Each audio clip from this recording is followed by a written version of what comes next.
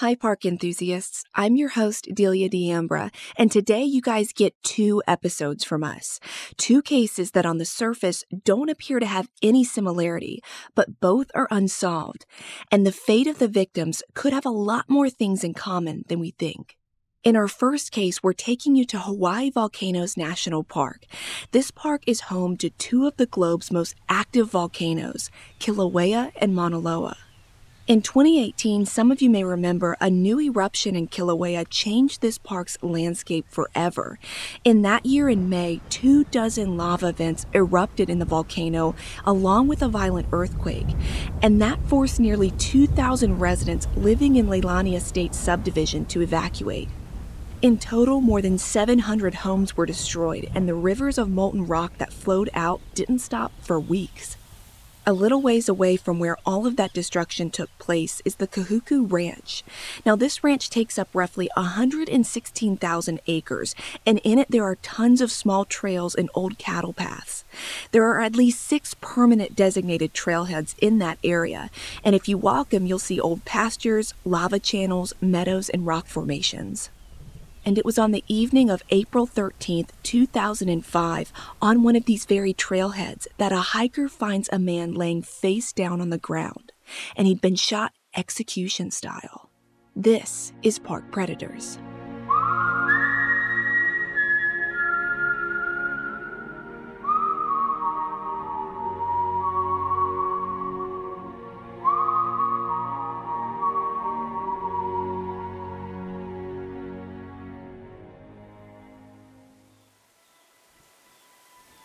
A man hiking in Hawaii Volcanoes National Parks is stopped in his tracks. He's shocked and confused by what he's just come across. He stoops down to a man's motionless body to check for signs of life, but there aren't any there. When he first saw the body, he's thinking maybe this guy had just fallen or passed out or something, but quickly he realized the guy was dead. There was blood pooled around his head and what looked like a single bullet hole in the back of his skull. This hiker immediately calls police, and they're shocked when they get to the scene because this isn't just any random victim. They actually knew the guy. He was a community member from the nearby town of Hilo, and this victim volunteered at a local high school and sports teams. The man laying on the ground was 44-year-old Armand Johnson. Armand was one of only a few African-American men living permanently on Big Island in the town of Hilo, not far from the national park grounds. Armand had a few minor police interactions in his background, but no major brushes with law enforcement on Big Island. Most of his run-ins with police were for non-violent offenses like failing to appear in court and traffic tickets. Nowhere in his criminal record did he have any arrests for drugs or property crimes or any sort of violent crime. That's why it's so strange he's been found in this way. When police examined his body, he was wearing a dark tank top, bluish swim shorts, socks, and dark slipper athletic sandals. Investigators believe that the murder took place right where the body was found. No evidence pointed to a theory that he was shot elsewhere then dumped in the park. Detectives never released information, though, on if Armand had a wallet on him or if any money or valuables were missing from him. Armand's murder marked only the second homicide to ever happen inside of the national park on Big Island. So right away, the local investigators knew they needed some help processing this scene. They also would need help trying to find suspects. Resident agents from the FBI office in Honolulu came in to assist in the case. Their evidence response team helped process the crime scene to identify what kind of gun was used in the shooting. They also wanted to look for any trace evidence that maybe the killer had left behind on the trail or on Armand's body. Pretty quickly after the medical examiner looked over Armand's body, they quickly ruled that he'd been killed execution style with a single gunshot to the back of his head. It was purposeful and immediate. Investigators working the case estimated that based on the shape and size of the wound, the bullet used in the shooting had to have come from a handgun. As the FBI agents spread out and start combing over the scene in the trail area, they also got with the local police department to figure out more about the victim, and they came to one conclusion. Armand seemed so out of place on this unpaved trail. He didn't belong here. He was from town. The special agents noticed that there was no abandoned cars near the trailhead or the highway nearby, and it didn't appear that Armand had driven himself out to the trail area. His friends in town told the investigators that he drove an old beat-up sedan that wasn't well kept up, and as agents scoured the area in the park, they weren't ever able to locate that car. This left detectives wondering where it had vanished to and how Armand got out to the spot where he died. It appeared he had to have been brought out there by his killer. As the FBI starts working leads in this case, they released that they were looking for 2 vehicles in connection with the murder, but they wouldn't give descriptions of the cars or if they believed more than one person was involved in the crime. Now, I would assume one of those cars was probably the victim's, but we just don't know that for sure. The agents knew someone in the small town where he was living had to know something. For months, they didn't release any information about the evidence or circumstances surrounding the crime, maybe with the hopes that if someone did come forward with legit information, they could have the ability to vet it as the truth. People in the town of Hilo were growing worried about who could be behind this execution and why that person had chosen Armand as their target.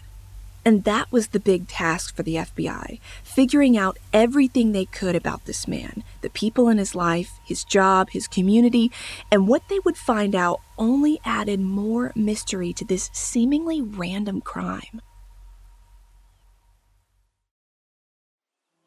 As the FBI worked each angle of Armand's life, agents received more than 1,000 calls with tips and information in the weeks after his shooting. They learned that he'd moved to Hawaii from Seattle, Washington in 1984, and he'd graduated from Evergreen State College in Washington State. He had a degree in sports medicine, and his college friends said he always enjoyed hanging out with the students from Hawaii and took a deep interest in Hawaiian culture. After a few years of living on Big Island, he'd become pretty self-sustaining, working as a massage therapist at the resorts and as an aide to autistic children. In his spare time, he'd volunteered at Hilo High School as an athletic trainer. So this guy was in the community and a lot of people knew him. As year after year passed and he grew deeper roots on Big Island, Armand became very involved in community groups and an organization called Solid Rock Ministries. Now, Solid Rock is an Assembly of God Christian church in the town of Kona.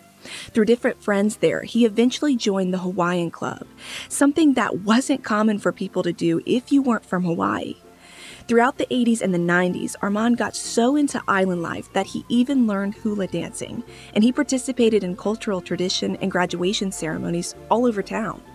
By 1987, he'd gained some notoriety around the area when he started working for a local radio station, KWXX. The news manager there hired him to be the host of a reggae music show, which he thrived at and really enjoyed being the DJ of every week. All of the staff working at that radio station said that they loved Armand's booming voice and his cheerful, larger-than-life personality.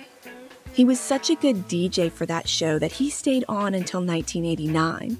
The Hawaii Tribune-Herald reported that he went by the disc jockey name Mondo Lopez. And that was just one part of his really fun and creative personality, according to his friends. Armand had continued living in various towns on Big Island, doing massages and earning a living the best that he could. He was getting to be in his 40s, and despite not having a wife or kids, he seemed to just enjoy life for what it was and how he could help people. After digging more and more into his background, the FBI starts conducting interviews with Armand's friends and acquaintances on Big Island. They went to both the towns of Hilo and Kona because Armand had lived in both of those towns his entire time in Hawaii. Some of Armand's friends told local reporters with the Star Bulletin that they were aware Armand had used drugs from time to time, but didn't think drugs alone explained why he would have been murdered in cold blood. They described him as the type of guy you can meet as a total stranger, but end up being friends by the end of your conversation. He didn't have any enemies. But some people who he'd lived with on and off for a few years knew there could be a different side to Armand. They said his drug habit may have gone a bit deeper than most people knew. It was actually these friends that had recently asked him to move to the town of Hilo to get him away from his drug use back in Kona. And like I said earlier, Armand did have a minor criminal history with local police, but never for anything to do with drugs.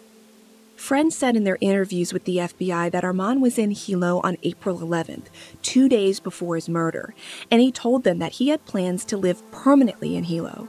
Some of his college classmates, whom he knew from Washington State, had moved to Big Island around the same time he did. One of those men was a guy named Steve Bader, and according to the Star Bulletin, Bader told reporters that he'd let Armand live in his mother's home for 4 years when Armand first moved to Hawaii.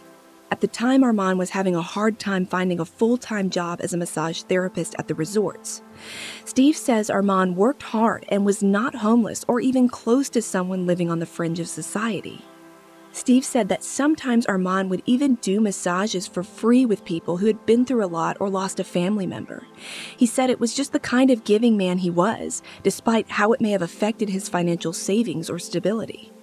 Armand's shocking murder took everyone that he knew by surprise. After just a few months into working the case, the FBI hit a dead end, and then another dead end, and then all of the leads for suspects just dried up. No new information came forward for 10 years, and I scoured newspaper archives, FBI bulletins, press releases, and TV stations in Hawaii, and literally, there was radio silence on this case for a decade. But in March 2015, the FBI field office in Honolulu makes an announcement. They release a bulletin saying that the Bureau was still actively investigating Armand's homicide, and they were just waiting for the right person to come forward to secure the identity of a suspect. They came out with that announcement because they said they had substantial forensic evidence from the crime scene that they intended to use to make an arrest and seek a conviction, but they wouldn't tell the public what that evidence was. Immediately following this big announcement, the FBI increased the reward for information in Armand's case to $10,000. But that's where the story ends. No more leads, no new announcements in the last 5 years, nothing. Armand Johnson's family in Seattle and his friends on Big Island continue to mourn their loss, and they want justice for their murdered friend.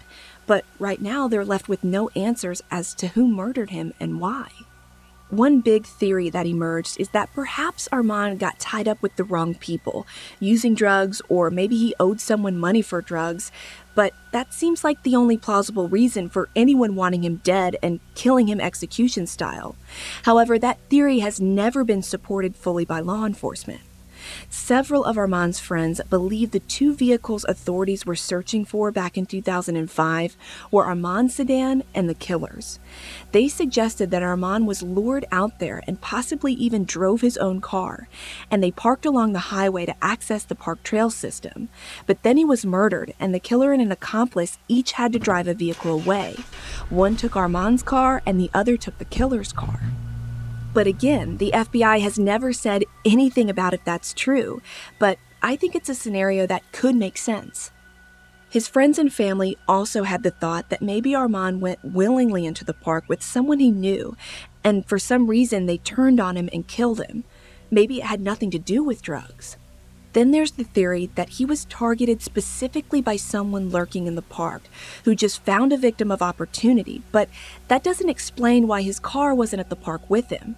The fact that he was shot point blank in an execution-style way makes me think he was forced out there from Highway 11 and killed. He didn't seem like a man of a lot of wealth or means, so I don't think a robbery was a motive. The clothing he was wearing also doesn't strike me as something one would wear to trek the volcanic landscape of that park.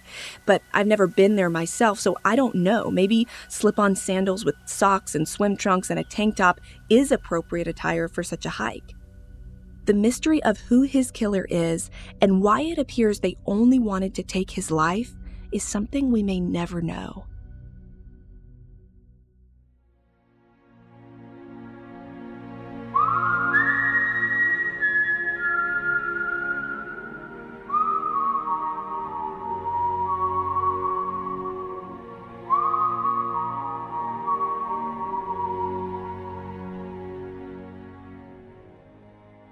Park Predators is an AudioChuck original podcast.